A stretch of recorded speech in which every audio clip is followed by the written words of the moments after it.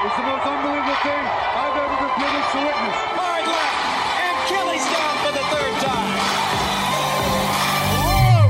That's got the crowd on fire.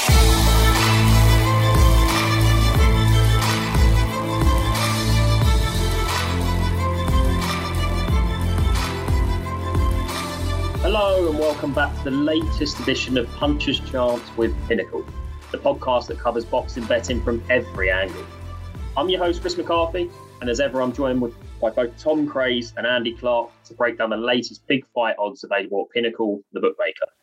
With this month's focus being on the big trilogy bout between Canelo Alvarez and Gennady G Golovkin live from Las Vegas this weekend. Firstly, Tom, Andy, how are we both? Very well, thanks, Chris. How are you? Nice, yeah, all good. Looking forward to the fight at the weekend and plenty more, mate. So yeah, all good. Yeah, I had some technical issues to overcome, but I just about managed to do that. So we almost gave up. Almost gave up anyway. Yeah, we're here. God, these honestly. Never mind. Anyway, all good. Now, touching upon that, Andy, I'm just going to before we kind of get into things and that, obviously, I think we spoke on the last episode about the usage, Joshua. But obviously, you was out there and commentating on it and played a big part of it for the kind of TV out there and radio and stuff like that. So, what was the kind of your reaction to everything in the end? I mean, there wasn't in terms of the odds and things like that. I mean, it kind of went according to plan. It wasn't really any major surprises. Kind of Joshua slightly improved, but in the end, it kind of played out as we sort of expected, didn't it? I mean, it did, but a lot of people, myself included, were predicting a Usyk stoppage in the second half because we felt that Joshua would really roll the dice and look to win it in the first half. And Usyk as well did pull off a pretty perfect subterfuge, really, when it came to his weight, because we saw those pictures of him in Dubai where he did look heavier. Amir Khan then said he looked 15 kilos heavier. We all knew that wasn't right, but I thought he might have meant 15 pounds. That still looked like a bit much, but I did think that he was going to be heavier. And in the end, he was exactly the same as he was in the first fight. I kind of like that. They got that rumor out there almost, whether it was deliberate via Amir or not. And then they just went along with it. And you find yourself in one of these hilarious situations where you've got a load of people at ringside kind of looking at a human being and feeling like they know the difference between whether he weighs 220 or 225 with their naked eye. I mean, it's absolutely absurd. But, that's what big fight weeks are like, aren't they? They can reduce you to a level of lunacy, which you wouldn't normally entertain in your, or you shouldn't entertain in your everyday life. But it was a good experience, and I thought it was definitely a much improved performance from Joshua. I don't see how anybody could argue that it wasn't.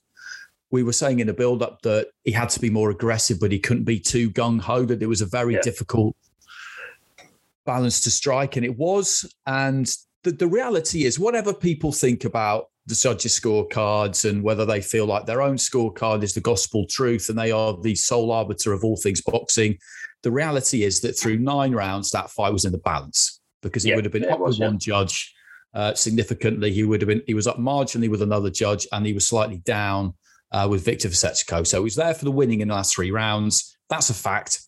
He just couldn't quite do it. Yeah, you're totally right. He kind of pulled away in the last 3, didn't he? And effectively, that's what pretty much won him the fight, wasn't it? Usage. It was had a little bit of I think it was a torrid ninth, and then just come back in the 10th, just kind of all guns blazing, which was obviously the sign of the quality and fighter that he is, and obviously the stamina that he possesses as well, because he went through the gears a bit there, which was amazing. Yeah, I mein, in terms of this month's episode, I think we just touched upon it there. There's no real kind of surprises for where we're going to start. Alvarez, Gennady Golovkin, the trilogy bout. I mean, hopefully this weekend it will be kind of put to bed. They battle it out for a third time, like we just touched upon, and it's for all the marbles at super middleweight. Obviously, the 2 kind of thrilling clashes that they've had in previous years. I think it was 2017 and 18, where they first boxed. I think the first was ruled a draw, which was obviously extremely controversial. Personally, myself, I'm not sure what you guys thought, but the first one I certainly had Golovkin winning, whereas the second fight, Canelo, which Canelo was given the victory, obviously that was a slightly more plausible victory in my eye from a betting angle, and probably, although it was also controversial a little bit, I felt that obviously Canelo was better than the first fight, than he was better in the first fight than he was in the second fight. So, I mean, Canelo comes into the third one this weekend. He's priced at 1.84 with Pinnacle, which is around about an 80% chance of victory in the odds. Golovkin's sitting at 4.98, so I suppose fractional wise, about 4-1 in the betting, which equates to just a slim 20% chance of victory, which is might come as a little bit of a surprise to some. But I mean, these odds are quite interesting when we talk about rematches. I've done a little bit of research from the previous kind of two fights and dug up some of the data as such. The betting, like it kind of almost always does in these kind of rematches, is almost flipped and reversed from the first and the second fights. Golovkin in the first fight was given us around about a 60% chance of victory. And I think that after the first fight, he followed up with, I think that was around about a 60% chance roughly in the second fight as well. So obviously Canelo, the underdog in both, but now obviously comes in with an 80% chance and a heavy betting favourite. Now, obviously the Mexican, he's improved, he's improved a lot since then. And obviously the age factor of Golovkin is going to, I'm imagining, is factored into the odds here. Andy, I'll start with you again. In terms of obviously what we just touched upon there. I mean, obviously it's a lot of people are kind of predicting that this might be a straightforward victory. Canelo predict he might even get a stoppage this time. What's your thoughts on personally the odds, and what's your kind of breakdown of the fight? I think the odds are understandable. I think that price on Golovkin in a 2-horse race for a fighter of his caliber, even when you factor in age and you factor in that he's moving up 8 pounds to middleweight, which everybody's assuming won't suit him, I think it's pretty wide. I think it'll tempt a lot of people in. Yeah. And when you look at the fight itself, I thought Golovkin won the first fight. I thought the second fight, a draw would have been fair, but I didn't scream the house down that Canelo got it. Obviously, that's a while ago now. He's been made to wait. Golovkin's not been super active. He's fought Steve Rolls, Derevyanchenko, Murata, bit of a bruiser against Derevyanchenko. Murata, he maybe looked a little bit vulnerable at times as well, but he got the job done in 2 world championship level fights in decent enough style, I thought. And for Golovkin, those were kind of marking time fights, bizarrely, even though Murata was a world title unification. But that's a level he's at, and he's been waiting for this for a long time. I think he rightly starts as favourite, Canelo.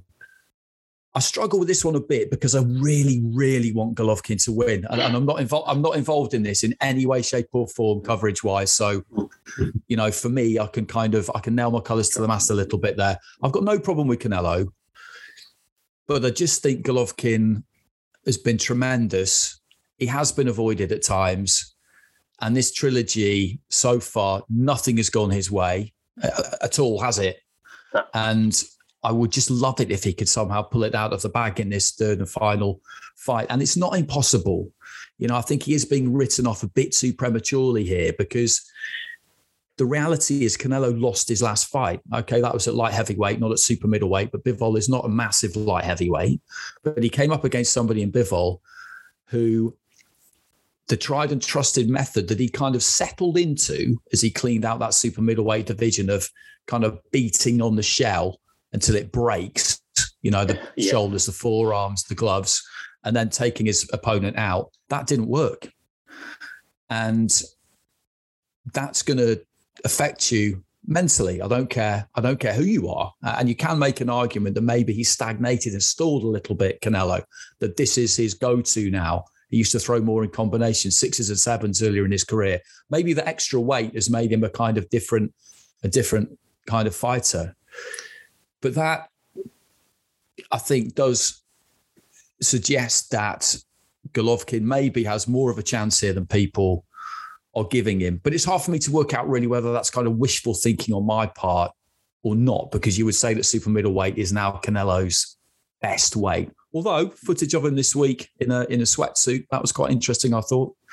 So for me, anyways, very long answer to your question. I think the price on I think the price on Golovkin is very, very tempting, because in a 2-horse race with a fighter of his level and given what he's achieved, it's pretty remarkable that you can get him at almost 5, like you said. Yeah. But I do understand why. Yeah.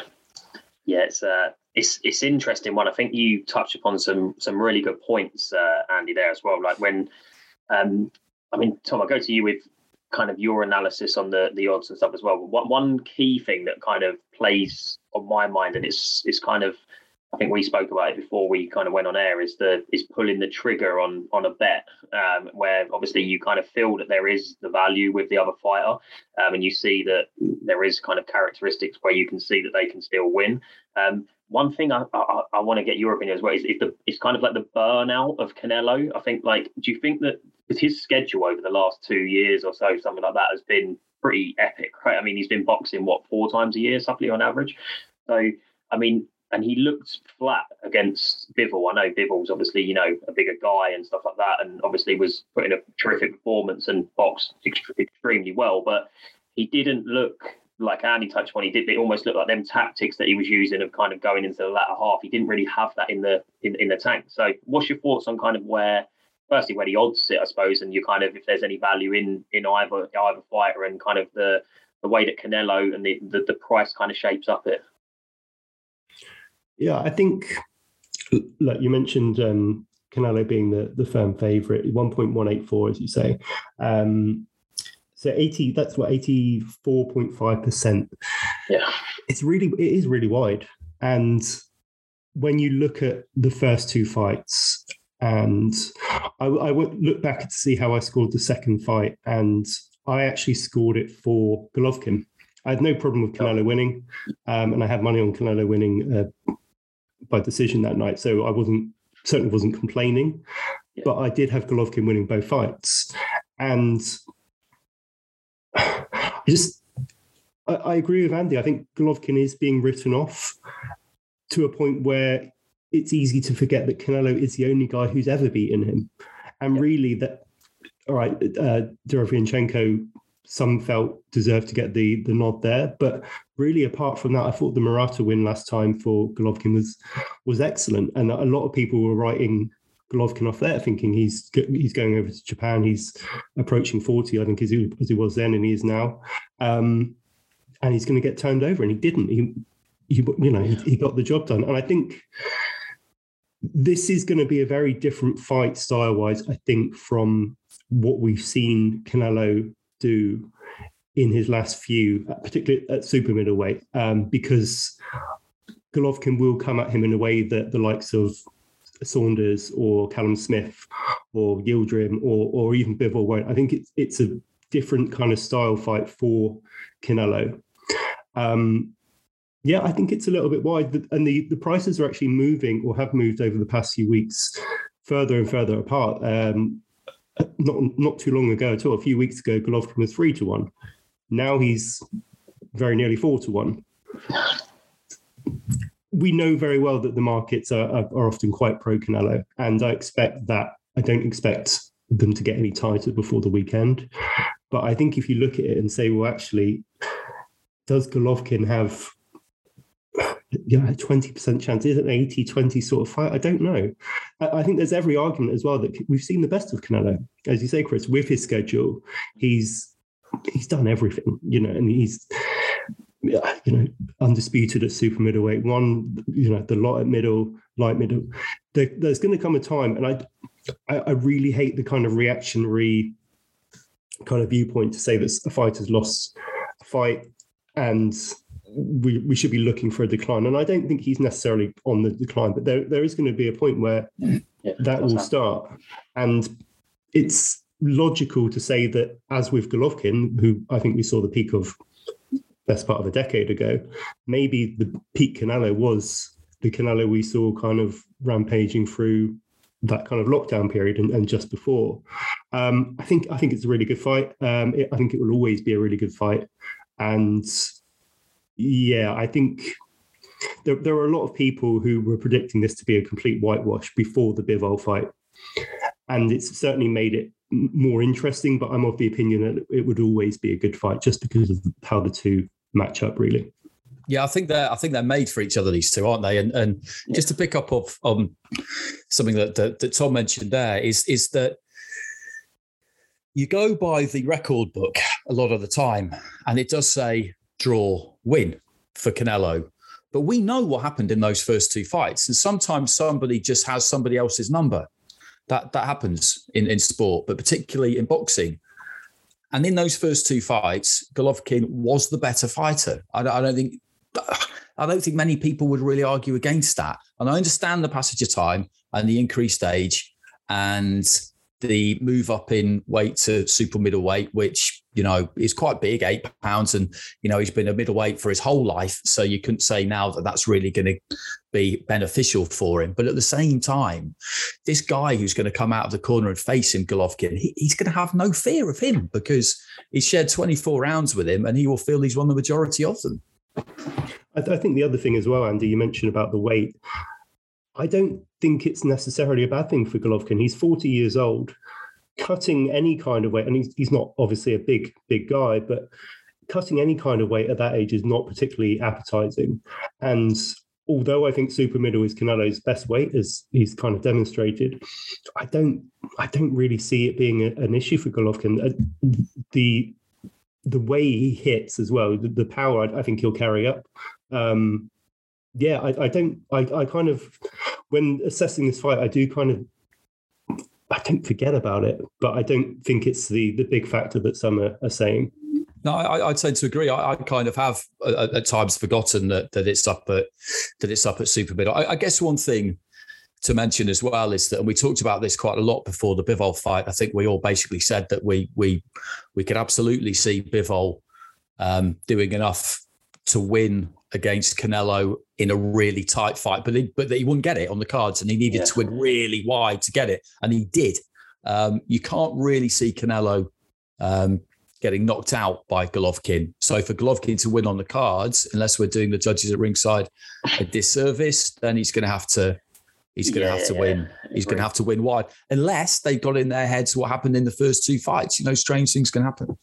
Yeah, I was going to ask you, both of you, that actually, because it's a very interesting point, and obviously from a betting perspective as well, it's something that has often put me off backing against Canelo. Sorry, even if we kind of feel that he potentially might lose the fight, you've always got that in your mind about the kind of favourable judging. I think I was looking earlier, and I think it was Adelaide Bird. I think it was the scorecard in the first one. I think it was 118.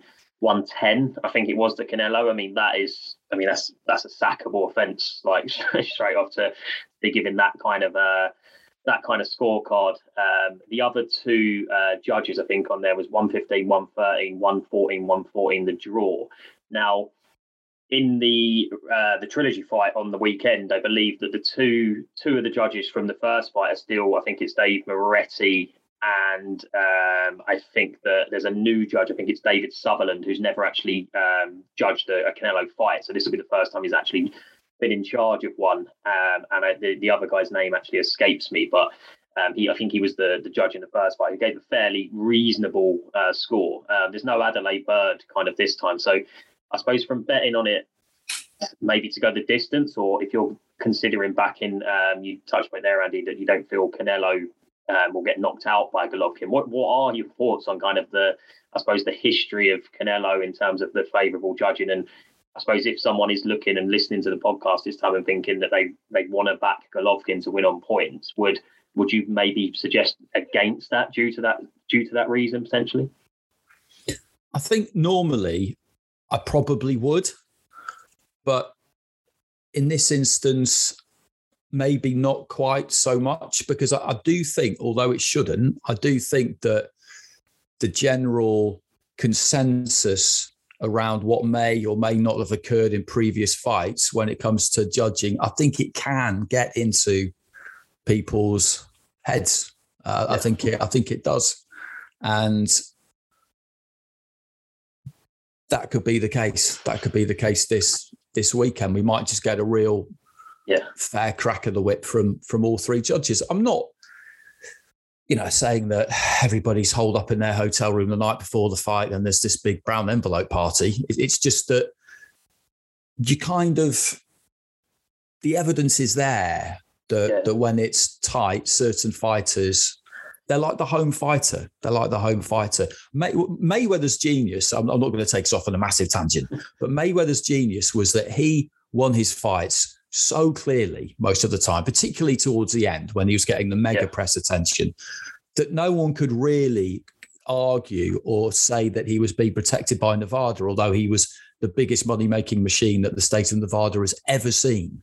But we know, that nobody was going to want him to lose, were they? Who was involved in the Mayweather business, the Las Vegas business, anything around their business. It's just the way it is sometimes. Yeah, no, it's you're totally right, and I think you touching upon Mayweather and obviously the Canelo kind of scorecards as well. Like Tom, I'm not sure what your thoughts are on this, but I remember the Mayweather Canelo fight. I think one of the judges had it 114 the draw as well, and that's even worse than the kind of Adelaide Bird scorecard. I mean, how anyone can watch that fight and score that a draw is absolutely beyond me. So like Andy said, it does kind of make you question, doesn't it, the kind of favourability or something there, because it's just one of them where you watch it and you like, sometimes there's situations where you can give it to, you think, there's a fair fight. There's no way that fight is a draw. It's just not a draw. It's just almost a total domination. So what's your thoughts, Tom, in terms of, like, I suppose if people again are listening and they want to, they are looking to potentially, we're kind of talking Golovkin up slightly here, and if there's not going to be a knockout, it's going to be a points win. What's your thoughts on that in terms of the judging and kind of how you kind of approach that from a betting angle? Well, before the Bivol fight, it was a much easier answer. But all of us, I remember very well that we did it on the podcast, and we said he's got every chance of winning the fight inside the ring, but he's not going to get a decision. And we were proven wrong, and lots of other people were proven wrong by that. I think what plays it to Golovkin's favour here is that he has a kind of style that will impress the judges more than a lot of fighters. If you look at, I'll go back to the Saunders fight or the Caleb Plant fight. They have this kind of not necessarily defensive, but a bit more of a cuter style, often on the back foot, or whereas Canelo is the guy who's coming forward doing the kind of the heavier kind of artillery. And we know that US judges in particular do favour front foot fighters and aggression, effective aggression it should be, but sometimes aggression. Golovkin isn't the type of guy who's going to be boxing on the back foot. And I think even though Bivol won the decision boxing very, very smart and very kind of efficiently, it's hard not to see Golovkin landing or the type of shots that will kind of curry favour with the judges. Will that give him a better chance of getting an even or kind of fair crack with them? I don't know. I think also there is if you're talking about, judging psychology, there might also be the temptation, and we are kind of really going into the judges' heads here rather than any kind of sporting merit, of do they kind of right that wrong? Do they get their prize attraction back on track with a decision win in a fight that he might well win fairly anyway? And I think, look, put it this way, I don't think you're ever going to see Golovkin at nearly 4-1 in a fight again. I think if he loses this, it might be his last fight. If he wins it, he's not going to be 4-1 in any other fight ever again. So I think it's a great time to be backing Golovkin. Do I think it's a value bet? Probably. Am I going to pull the trigger like I did in the Bivol fight? Probably not. And I'll probably rue it when... I think, unlike the Bivol fight, I do think that Canelo should win this fight in a fight that is a lot more exciting than what we saw last time. It's one of those scenarios, isn't it? And you get this in betting a lot, don't you? Where it's that judgment call between yes, we would agree that the odds on Golovkin, I think we would all agree that the odds on Golovkin are too wide. Yeah. But do we actually think he's going to win? It's that simple, isn't it? Because in boxing, you get this quite a bit. You know, it's always a 2-horse race, obviously. And you'll see some odds on somebody and you just think, wow, like there's just quite often in England where you've got a visiting fighter who is a good fighter and you know they're a good fighter, but maybe they got 2 or 3 losses on their record. Something a bit strange happened at some point. Jorge Linares against Anthony Crolla, for example. Linares had been chinned in the first round a couple of times. People probably didn't know too much about him. You know, they haven't got time to go into everything in to the nth degree. You know, they've got a lot of different markets to consider, I'm sure, the odds compilers. And Crolla was favourite for that first fight against Linares, which, with all due respect to Anthony, was extremely generous. That's a good example of looking at it and thinking, yeah, that's too wide for a 2-horse race, and I do think he's going to win. Whereas this might be in that other bracket where you just think, I should probably just back this, shouldn't I? Because, you know, just out of a sense of indignation at how wide these odds are. But that's not the way to do this, is it? You've got to think to yourself, do I actually think he's going to win? And if the answer is no, then don't do it. I mean, the tenet, or, you know, certainly one of the tenets of value betting is that if the price is bigger than you think it is, you back it almost regardless. In reality, I know very vanishingly few people who do that, and without that kind of second guess, particularly in boxing. In other sports, people can pull it off much more effectively because you blindly back against the price, because you've got a wealth of stats on board that tell you, okay, this is where the price should be. In boxing, you don't have that luxury. And so there's so much more of your own knowledge that has to be brought into play. And when that's brought into play, that's when you get the, I was going to say the voices in your head, then that's not the right phrase. That's when you get the kind of niggling doubts creep in and say, well, actually, I'm not sure. But for sure, they would be the wins that are the most satisfying if you just went with the price and they land, because they do happen, as we saw in May.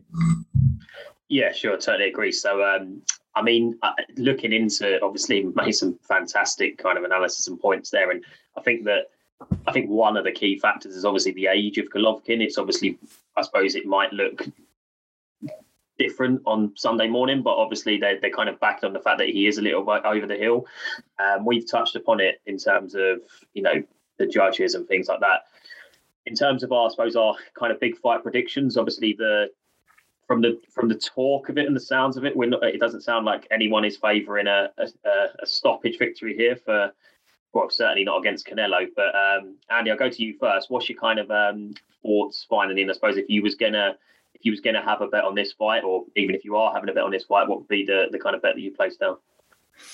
I think I would still be tempted, despite everything I just said. I think I would still be tempted to put my pound in the Triple G corner, because I think there are enough factors that make this a lot tighter than people, I think, are suggesting it could be. I've heard people say that they feel Canelo might stop him in the second half, Golovkin, and I wouldn't rule it out. You know, I think that I can see it. You know, I hear the arguments for it, and they hold water. You can provide a convincing argument for that, but it just comes back to me to what has actually happened between these two in real life. And what has happened is that they boxed 24 rounds, and that for me, Golovkin has won the majority of them. I thought he won the first fight 8-4, I think was how I had it. The second one, let's say that was a draw at 6-6. So, you know, 14 rounds to 10 minimum, I would possibly argue. So as I said, there will be no fear from him. It's just whether physically he's still up to it. And you never really know, because at some point it will be one fight too far, and you don't know which one it's going to be. Yeah. But it happens to everybody. They get in there, they get to the point where they have to go to the well, dig down, bite down, all that kind of thing. And they expect to be able to do it because they've always been able to do it before. And then all of a sudden they can't do it. Yeah. might happen to both of them. You never know. Well, who knows? Yeah. He's had a lot of fights, Canelo. He's had a lot of fights. So I am going to back Golovkin because I think it is too wide a price, and I think that there are some little gremlins there with Canelo as well. I do think he stagnated a bit, and there will be some doubts in his mind after the defeat to Bivol. And he was in there for those 24 rounds against Golovkin. He knows what happened. You're never going to hear him admit on the record, actually, yeah, you know what, he got the rough end of the stick there with a defeat and a draw. I got the rub of the green there. You're never going to hear him say it, but he knows. So Triple G all the way. Right. The touching upon what Andy said, then Tom, will go to you. Obviously, you've talked up the obviously the Golovkin odds. I think all of us have actually kind of had a hand into that. What's your kind of big fight prediction, and what would you say? I suppose from a perspective, if you see it as value against Golovkin, and who do you really think is going to win? As like Andy says. Yeah, look, if I'm being honest, I think that there is value in the Golovkin price. If I'm looking for a bet that I think is a good price and still a little bit of potential value that I think will actually land, it would be the Canelo decision, I think, at 2.1. I think anything kind of odds against on that is good. Like Andy, I could see a scenario where Alvarez just does break him down. But again, based on the evidence, the 24 hard rounds that we saw, I think a decision is like, and possibly a wider decision for Canelo, I think is the most likely. That's my decision, and that's my prediction. And if I was going to have a bet, a little flyer on Golovkin isn't the worst thing. But if I'm listening to my head over my sort of heart, I guess it would be the odds against this for the Canelo decision. But the one price that I won't touch, and the reason should be obvious, is the Canelo outright. I think at 1.1 X, really, it's far too short. Yeah, it's just so interesting, this, isn't it? Because we've outlined the argument about kind of like head versus heart and all the rest of it, and purely with my head, if I had to bet my life on it, that was serious stuff. Who's going to win? I would pick Canelo, but for a bet, I think it's too good a price for someone who I genuinely do really think has a good chance of winning. Yeah, I mean, like we said, I think you touched on the first two fights show that there's, little between the pair. And obviously you'd even favour, Golovkin to have come out on top there. Like you touched upon, Andy, with winning, kind of 14-10, and that's being generous with the rounds. So obviously there would have to be some kind of shift in, how far Golovkin has actually declined to get Canelo into kind of like a favourite of that price. Because I think, to like Tom said, from my end, I mean, the outright at that price, kind of an 85% chance. I mean, he likely will end up winning potentially, but I would not be backing that price there at such short odds, especially coming off that loss. You kind of never know where his own kind of head will be at as well in terms of how he's going to approach this. So yeah, I think we'll all be in agreement that we'll go with the value is with Golovkin, and I'm definitely thinking of having a small wager on Golovkin myself. So we'll see what comes of that. Yeah, next we'll move on to another really kind of interesting fight, one that's kind of captured the imagination, I suppose, amongst boxing bettors, definitely due to the kind of the closeness of the odds and the kind of the way that this fight matches up, is Joe Joyce against Joseph Parker. Now, obviously, the fight's up at heavyweight. It's kind of I suppose the kind of fight that keeps the heavyweight kind of ball rolling, as such, I suppose we would put it. A match between two in-form, very solid, good heavyweights. And I guess the winner, depending on the result, will be kind of first in line for a shot at world title. Parker comes in as the underdog on this at 2.65, with Joyce the favourite at 1.51. So the odds are fairly close, but the odds compilers and Pinnacle bookmaker are obviously favouring a Joyce victory, but it's not concrete. Now, I suppose we look at the form. Joyce, his undefeated professional career, kind of dispatched suppose, a lot of heavyweights that have been a bit past their best, but he does have that kind of win over Daniel Dubois. He stopped Bermain Stavern, Christian Hammer, Carlos Takam, guys like that. But the Dubois win is probably the one that kind of really stands out, even though Dubois is someone who's on the up as a fighter. I found that quite impressive, the way that he dealt with Dubois. Parker's for probably the higher level opposition, I would say, but he's also kind of becomes across almost as a gatekeeper at world level at the minute. But he does look a bit improved in the last fight, I suppose, against Derek Chisora, and he's now under the tutelage of Andy Lee, I think. So he's potentially got a bit of an upwards curve there. Looks a little bit fitter, so it makes the fight really kind of interesting. It's two big men, and some people kind of slate it, some people enjoy it. I mean, I'm all for this fight. I'm quite looking forward to it. Tom, I'll go to you first. What's your kind of thoughts on them odds, where they sit? And I'm quite interested to get both your thoughts on kind of, firstly, kind of your analysis of the fight and who you think they favour, and if there's any value in either fighter. What's your kind of opinion on this? I think anyone who knows me will know I'm one of the kind of inaugural members of the Joe Joyce fan club. But I actually think this could be a little bit wide. I think this is it's a really, really good fight for both guys. I think it's the right fight at the right time. I think it's going to be a really, really tough fight. It's going to be, I'm pretty sure, kind of a war of attrition type fight. 1.51 for Joyce, so 66%. I couldn't back him any shorter than that. That's for sure. I thought it was maybe kind of a 4 to 6, so 1.66 sort of fight for Joyce. To see him kind of down at nearly 2-1 on is a little bit tight. I think, all of that said, I think it will probably go the distance, and he would probably or most likely get a decision based on work rate, because he just doesn't stop throwing. But if you look at it's kind of well documented, but the amount of punches that he shipped against Carlos Takam, a guy who's on the wrong side of 40, it was really worrying. And Joyce has a great chin, but he can't do that against good heavyweights. And Joseph Parker is a good heavyweight who can really hit. I think Parker is probably the value here. It pains me to say it a little bit, but I think it's a great fight. In terms of picking a winner, so I'm jumping ahead, Chris, to your final predictions bit here, aren't I? I think bigger than 2.5 on Parker is a good bet, and that's what you're getting at the moment.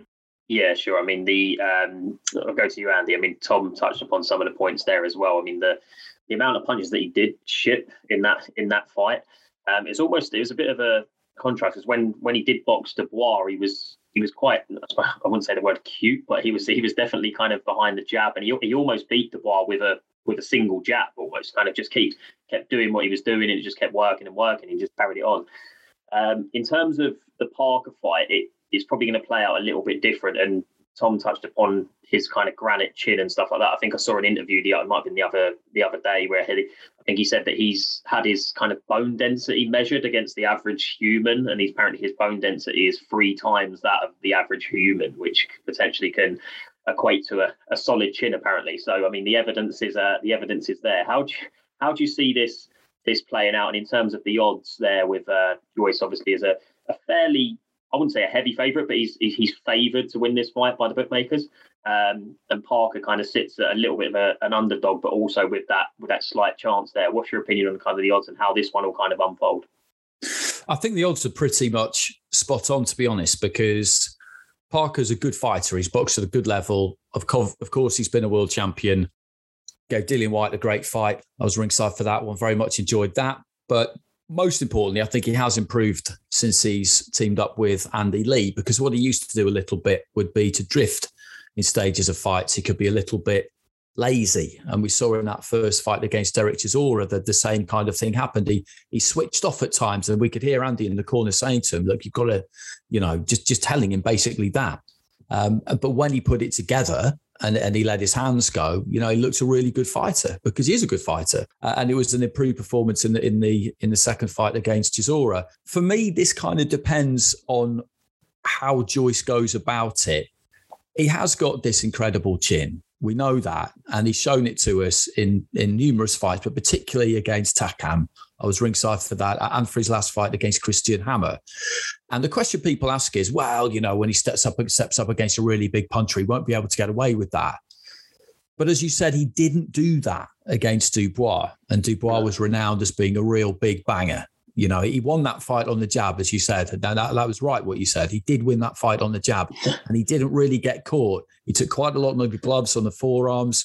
He managed to half block, smother a reasonable amount of Dubois' firepower.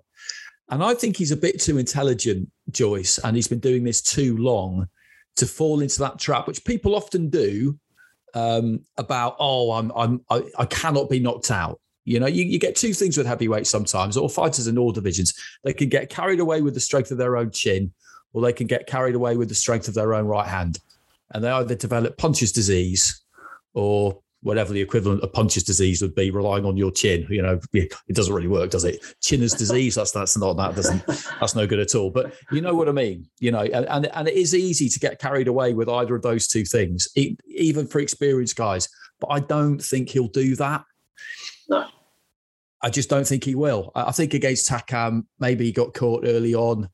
Maybe he did start a little bit slow, a little bit cold, but he probably felt what Takam had to offer and just thought, actually, you know what, I can just run this guy down. And although Takam did win some rounds, you never felt like he was winning the war. I don't think Joyce is going to do that against someone like Parker. I just don't. I don't think he will, and it won't necessarily be quite the spectacle that we might think it'll be. But it might be. With Joyce, you can never really be absolutely sure. Yeah, I think like you said on there as well, when he kind of, it's probably against the likes of Takam and so it's maybe a case that he doesn't respect the power and he believes in his chin that much that he can literally kind of just walk them guys down. He's not too worried about what's going to come back, even if he has to take, one or two to give three.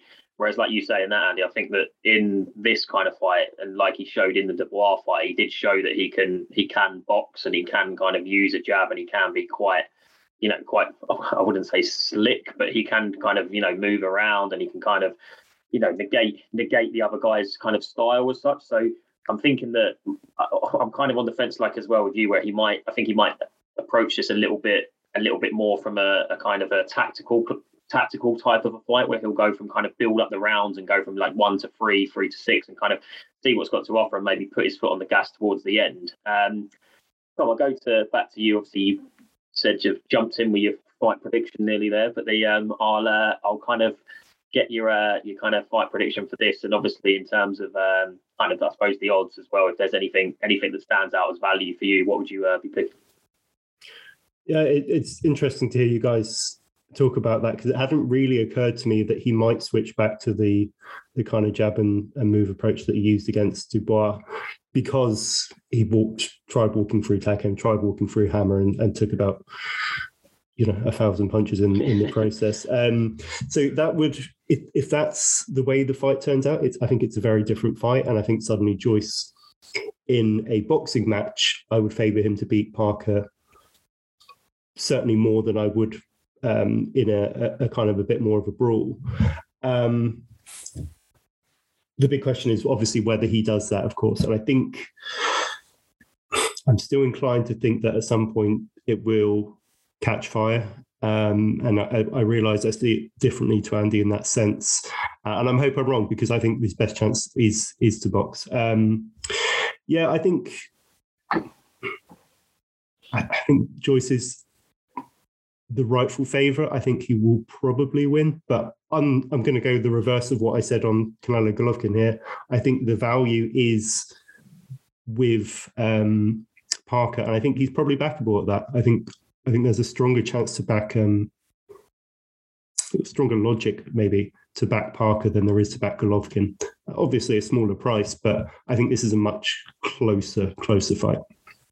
Yeah, sure. I go to you, Andy, to get your prediction on there, and Tom said about it there that I think that with Parker, you'd have to get behind him to back him in this fight. I think he'd have to be improved again upon what he has been improved upon already. I think there was signs, like you said, under Andy Lee, that he's kind of potentially a little bit fitter and that he's potentially showing improvements there. I think to personally myself, I think to go up and be able to beat someone like Joe Joyce at the present moment in time, he's on a bit of a roll. He would have to go up another level again. I mean, whether he can do that or not is another matter. I'm not saying that he can't, but where do you kind of sit in and where the potentially the odds are? And there you touched on it there, but what's your kind of thoughts on who you kind of think will win, and if there's a bet that stands out for you? I think Joyce will win, and the price on Parker is tempting, but my feeling with this one is that it will be a competitive fight and therefore what you could describe as a close fight. But I think that whichever way it goes, Joyce will emerge a clear enough winner. Parker's a good fighter. The only way I think he can really win is if he can hit Joyce and hurt him, because otherwise Joyce will just keep coming and coming and coming. I think he'll do it in a more educated fashion than he did in the previous two fights, but he is capable of bringing some serious heat. And if you can't hurt him or completely outbox him, and I don't think Parker is quite that guy, then he's very difficult to beat. He's going to be very difficult to beat for anybody, because his boxing skills are underrated. And I think we will see him go about this in slightly more circumspect fashion, because he's really at the business end now, Joe Joyce. I mean, he's had some good wins up until this point, and the Dubois one was obviously critical. But now, it's possible that whoever wins this fight in due course, actually it's not now, is it? I was going to say it's possible that they could get elevated to WBO champion. Now that Fury and Usyk aren't boxing, that's not a scenario you can really conjure with. But you obviously you're in line to box for a world title, and he just cannot afford to lose. It's as simple as that. Parker's won a world title before. Obviously, he wants to win another one. But for Joyce, given the age he is, I think his career's been very well managed and well steered so far, and he just cannot afford to lose. And I think that plays a part too. Yeah, totally agree on the points there. I think it might be the next kind of the way that his career's been managed, the next trajectory on his role towards getting a world title shot. And it'd be interesting to see how that one plays out. Really looking forward to that.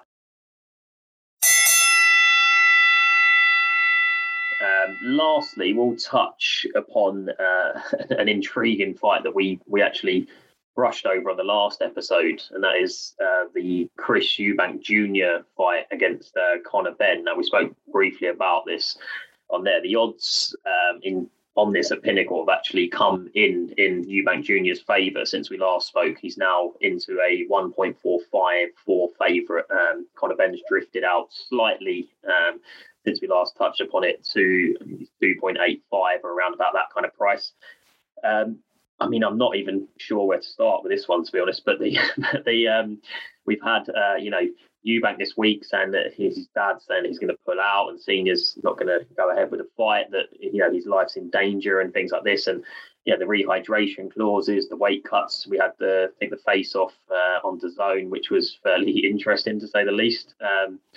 And I'll go to you again, Andy, just to touch on it there. What this I can't. I'm all for this fight, but I find it so odd the way it's kind of being built up, and I kind of see, for me, it just feels like I could be wrong here, but Conor Benn just seems too small for me to be going in with someone like you. I know Eubank's not a big kind of middleweight as such, but he has boxed up at super middle. I think he's actually potentially boxed a couple of fights against borderline kind of light heavyweights at times. I think when he boxed at the undercard of I think it might have been the George Groves Callum Smith fight. I can't remember the Irish guy he boxed. I can't remember who he stopped. I think he's boxed up at light heavyweight. So to be boxing someone of Conor Benn's kind of size is intriguing me. What's your thoughts on this? And I suppose with the odds, how do you see it playing out. And I suppose, do you have any insight into the rehydration clause or anything that, you know, to do with the weight or anything, where it's all a little bit up in the air, isn't it? Yeah, it is, and no is the short answer. One thing I did hear is that if Eubank comes in at over 158.5, then the fight will be off. That's one thing I did hear. I think Tony Sims might have said that on the podcast, actually, talking to Seconds Out, and people didn't seem to really pick up on it too much. But if that's true, then I completely understand that, because what you can't have here, what would make this a total nonsense, would be if Eubank just missed the weight, took the financial penalty, and went about it that way. That would kill it, really. That would just ruin it completely. But he obviously can make £157 because there's medical checks you can do now. You can get people to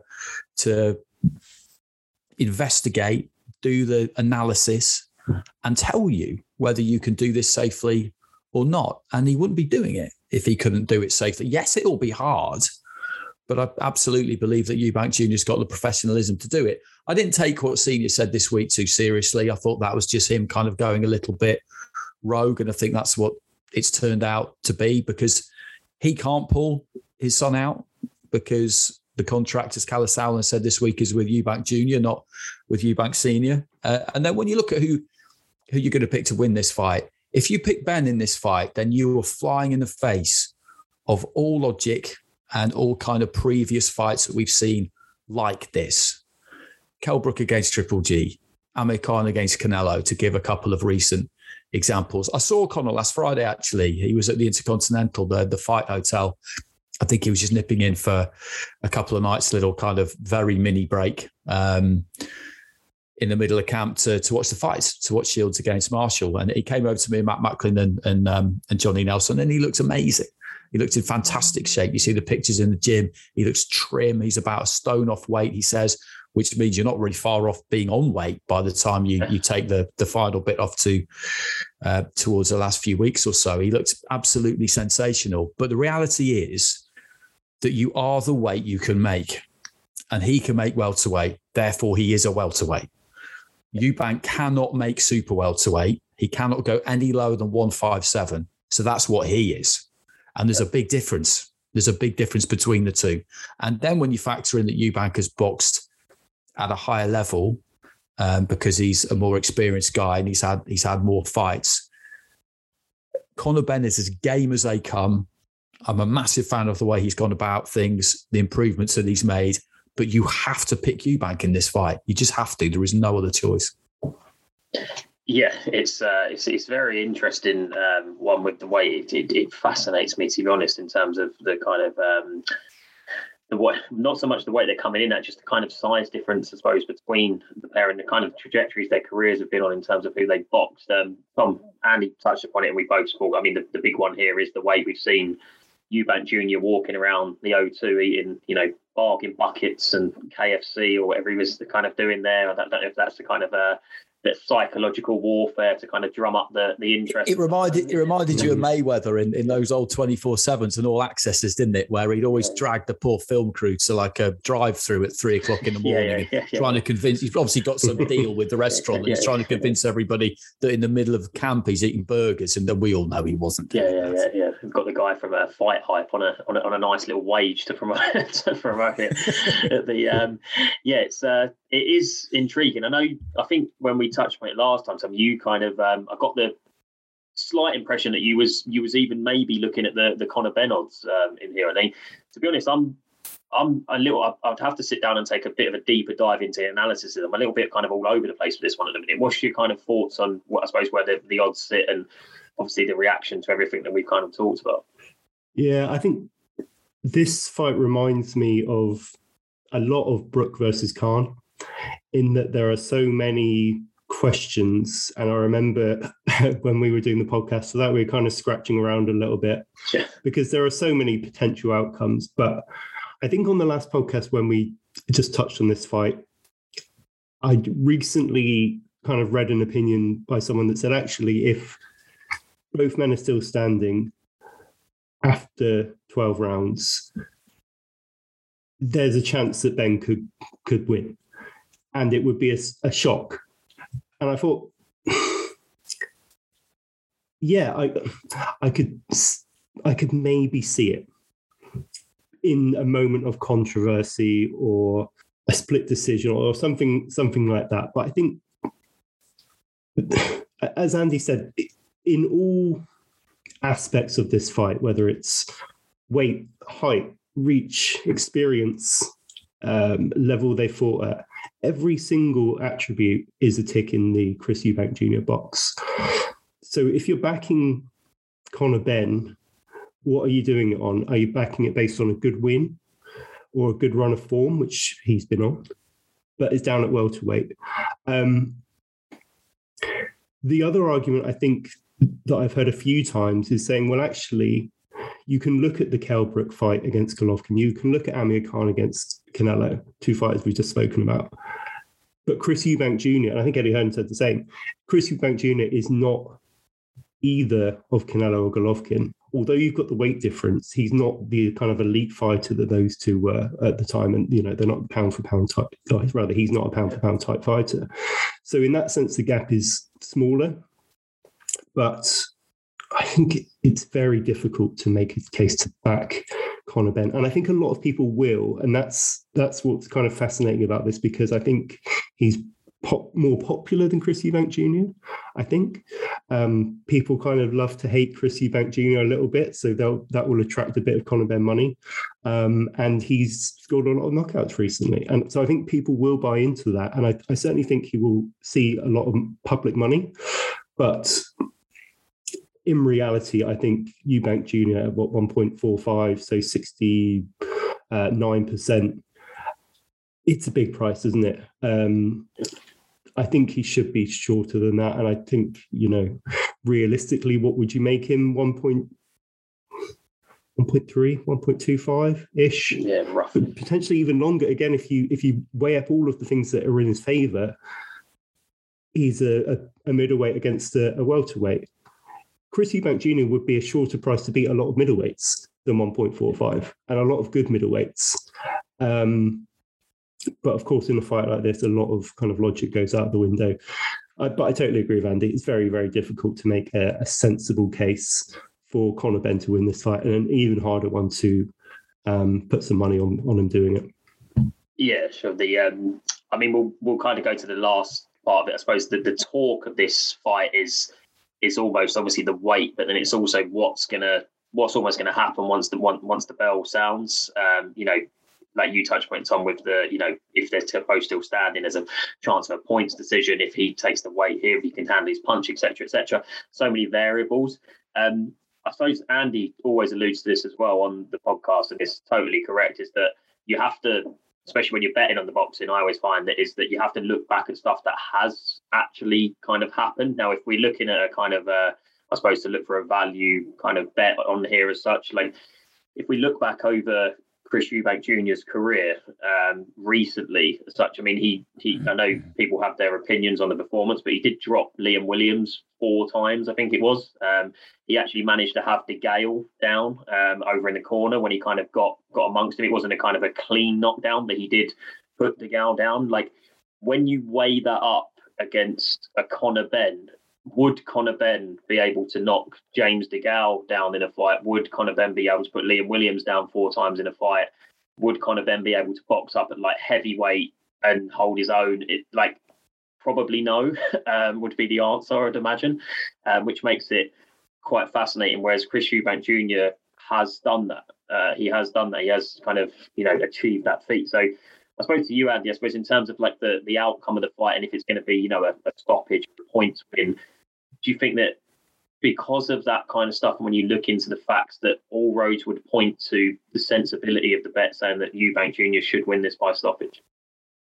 Yeah, it would. The Williams fight was kind of fascinating. I was there for that, and he put Williams down and hurt him, buzzed him badly with a jab. Basically, was the first knockdown, and then he knocked him down a few more times. He had a massive lead by halfway, but then in the second half of the fight, he did drift a bit, and people were wondering, why didn't he stop him? And so you could point to, could there be potentially stamina issues for Eubank in the second half of the fight after he's boiled down to 157? Could be. Yeah. That's something you could look at if you were looking for pro Ben potential factors. Yeah. But I think the smart money would be on a Eubank stoppage. Team Ben are obviously confident, or they wouldn't have taken it. You look at the people he's got around him and how carefully he's been guided so far. And I think he's been guided really well. I don't think he's been overly protected. This is somebody with basically no amateur experience, remember. I think they've done exactly the right thing with him, stepped him up at exactly the right rate. And they obviously don't think that a punishing defeat is in store for him here, or they wouldn't have done this. I know that there's a lot of money involved in this, but you look at how, as I say, how much thought and diligence has been put into his career so far. They wouldn't have opened him up to any, what they felt was real potential career-changing defeat here. They obviously don't think that that's going to happen. And the corner's got a big part to play, like Dominic Ingle with Kell Brook against Gennady Golovkin. You know, if it gets rough, then, you know, you don't want to be leaving him in there too long. You would definitely be erring on the side of caution. And we know that there's no quitting Ben. I'm pretty confident about that. So I would expect that he will give a good account of himself. He will show all the grit and the determination we know from him. And he's got plenty, and he's got some skill too. But I just think ultimately he is boxing a middleweight. It's as simple as that. And I remember when Brook boxed Golovkin and people talked about how amazing Brook looked physically and all the rest of it. But as I said before, you are the weight you can make. And one of these two can make 147 and the other one is going to have to work hard to make 157.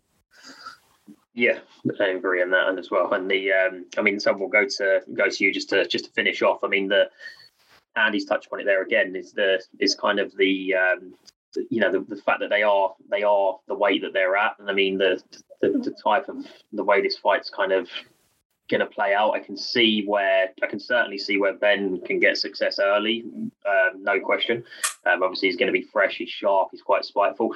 I find it quite interesting, the comparison that a lot of people make between that Eubank Jr. isn't, this killer like Golovkin, and he isn't this type of fighter, because earlier on in his career, obviously during the Nick Blackwell fight and I think the Spike O'Sullivan fight, he was actually, although that's not at the level of a Brook Golovkin, he was actually very, very well known as being a bit of a savage, a bit of a spiteful fighter, throws punches in bunches, fit as they come. Do you think that, because he is, I believe he's about 32 years old now, and Andy said that it might be that he is, it may be that Team Ben do think he's a little bit kind of long in the tooth and he's on the decline, and that is one of the reasons why they've taken this fight, because his style has changed pretty drastically. I mean, under Roy Jones Jr., and like Andy alluded to there, he kind of took his foot off the gas. I think the Eubank Jr. of 5-6 years before that would have literally tried to take Liam Williams out, no question, kind of like go through the gears. Where do you think Eubank Jr. potentially on the slide here as such, and maybe that's the reason why they've taken it? And what's your kind of, I suppose at this present stage in time, I mean, this could change closer to the fight with the amount of things involved in this contract. What's your kind of final big fight prediction? Well, I think the point about Jones Jr. is a good one, because I was under the impression that he wasn't coaching, wasn't training Eubank in this fight. Am I wrong on that, Andy? Do you know? No, I think you're right about that. I mean, no one seems to really know, because Eubank Senior said that he wanted to be in the corner, and now he doesn't want the fight to happen. And to be perfectly honest, you never quite know what's going on with Team Eubank, but I think he's best kept away from this. He's going to have a role, and people will want to speak to him and Nigel as much as possible. Maybe he'll want that, maybe he won't want that. He's kind of his own guy, isn't he? But I think if he's not keen on this fight, then I don't really see any percentage or benefit of having him in the corner, to be honest. So maybe it'll be Ronnie Davis. But I'm not a huge fan of what I've seen since he's been under Jones. Jones has kind of got him trying to box a bit like Jones, and that's not what Eubank is it? That's not, that's not him. No, yeah, exactly. I mean, I think you're right, Tom. You said about it with the trainer. I don't think they actually know who's going to be in the corner. I think it is. I think it is Ronnie now that Andy said that, isn't it? Because after Eubank Senior came out and said, "I'm pulling him out because of the weight," I think Ronnie Davis came out and said, "No, fine the way it's good. So I think that is the case, and I guess if that is the case, and let's say that it is, will it be the Eubank that fights like he did under Jones Jr.? And I think you're right. I think he would have gone out and stopped Liam Williams had it been the Eubank of old. But I think also the occasion here is going to be so big for both men that I think a lot of that kind of stuff could go out of the window on the night. The one kind of line that is more interesting to me, if you're looking at looking away from the outrights, is the over-under. Pinnacle have that at 7.5 rounds at the moment. It's about a coin toss, 1.93 the way I think it is. 7.5 I think is quite low for a fight of this stature. A lot of big fights tend to go long, and for it to kind of just go into the 8th round, I don't think that's too much of an ask. And I think I'd be really surprised if Eubank came out and stopped Ben in 2 or 3. I just don't think he would approach it in that way, even though he might be capable of doing it. There's a better chance of him doing it that way now that he's not with Jones, though, I would say. Yeah, I totally agree. And it might be that he does it to prove a point because there is so much at stake here. But yeah, and that's the other thing. Ben isn't going to take him backwards step either, is he? No, that's it. It could be really interesting to start, couldn't it? Because could be, yeah. You're putting me off that over 7.5 already. No, I think I'm with you on that because actually I think they've set the bar pretty much in the right place there. But you're right. A lot of big fights where people talk about how it's blink and you miss it, hold on to your hats, all the rest of it, can often surprise us and go, look at Usyk Joshua. Everyone agreed that wasn't going the distance, that he went the distance. And it didn't even nearly not, did it? There was no point during that fight where you thought it was going to end early. So you're dead right about that. Fights often go longer than people think they will, particularly when it's a really emotionally charged kind of fight like this, where everybody's predicting some massive smash up. Eubank's quite cold, I find, on the night, which is a good thing. Ben, you would look at and say that he's probably the more potentially could kind of surrender to his emotions. That could be a problem that he would have on the night more than Eubank. But yeah. I mean, this is the glory of this fight, isn't it? That we're sucked into talking about all sorts of things away from the kind of bare bones of middleweight against welterweight, and that's why people are interested in it. I think one of the kind of factors that would be quite interesting, and the one thing I'm totally intrigued about this fight is what happens when Eubank lands on Ben. That is the one thing that intrigues me massively, because looking at it could be over quick, couldn't it? It could be. I don't expect it to be either, Tom, but it could be. It could be that Eubank plants his feet and just thinks, right, I'm just going to give it to you, because I don't think you can hurt me. You're a welterweight, and I'm going to show you what this is all about. It's possible. Yeah, because like we said, like Eubank Jr. is not known as a puncher, but if you look through his career and his record, in terms of his chin, that's not in question. He's been in with, George Groves, guys like that who haven't moved him. He's lost a couple of fights where they haven't moved him. He's been in with punchers that you would imagine George Groves can hit a lot harder than Conor Benn. They're almost two different, entities when it comes to size wise.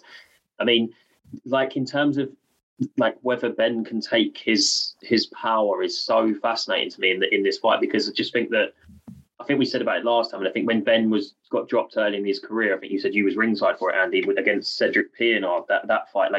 When we're looking at, and again, that was it early in his career, he was down at a lower weight, but that has happened, that he was dropped by a guy of that level, and he was in a bit of trouble in that fight. So he was in all sorts of trouble, yeah. If you're essentially, you can come on all you like as a boxer, and you can improve what you like, but as the famous old saying is, you can't necessarily improve your chin. So is it a case of where the matchmaking that they've done with him, he's obviously been up at, boxing light welters who are kind of, let's be honest, they're over the hill, kind of Chris Algieri and guys like that. They were good fighters, but they're definitely long in the tooth. I just think that if he's getting put over by a guy like that, albeit in the past. I mean, a lot of people would have probably totally forgot about that, a completely thing. But I just find it fascinating. Maybe he does get hit by Eubank and totally, take it. I just think that if you show vulnerability early in your career, a bit like maybe like an Amir Khan, he was getting put over by like a Willie Limond and nicked, and people go, oh, but when he goes up and he's going up a weight, but once you've seen it, it's there. Like I always say with like the boxers, it's always there. A little bit like Joshua getting clipped a couple of times. It's always seems to be there. So I just wonder what happens the first time he gets hit by him. It's just fascinating for me. But probably why we're all going to tune in, right? I think as well, Chris, you mentioned about the matchmaking of Ben, and that's again why this is so fascinating, because all of that careful build at welterweight. It was kind of meticulous, and the kind of critics of that run will look at it and say, well, guys like Sebastian Formella, Van Heerd and Algieri, these aren't just fringe welterweights who might have had their best days. They're all fringe welterweights who've had a very, very light knockout record. Yeah. Very, very light power. You've got Chris Algieri, kind of nine career knockouts. These were guys who couldn't punch in a way that he was expected to be hurt by them. 2 weight divisions below as well. And now he's going up to fight a very, very good middleweight who can punch. Yeah. That's what makes it a really bold step. And Tony Sims must have seen in the gym that, when he spars with Felix Cash and fighters like that he can take what he's given.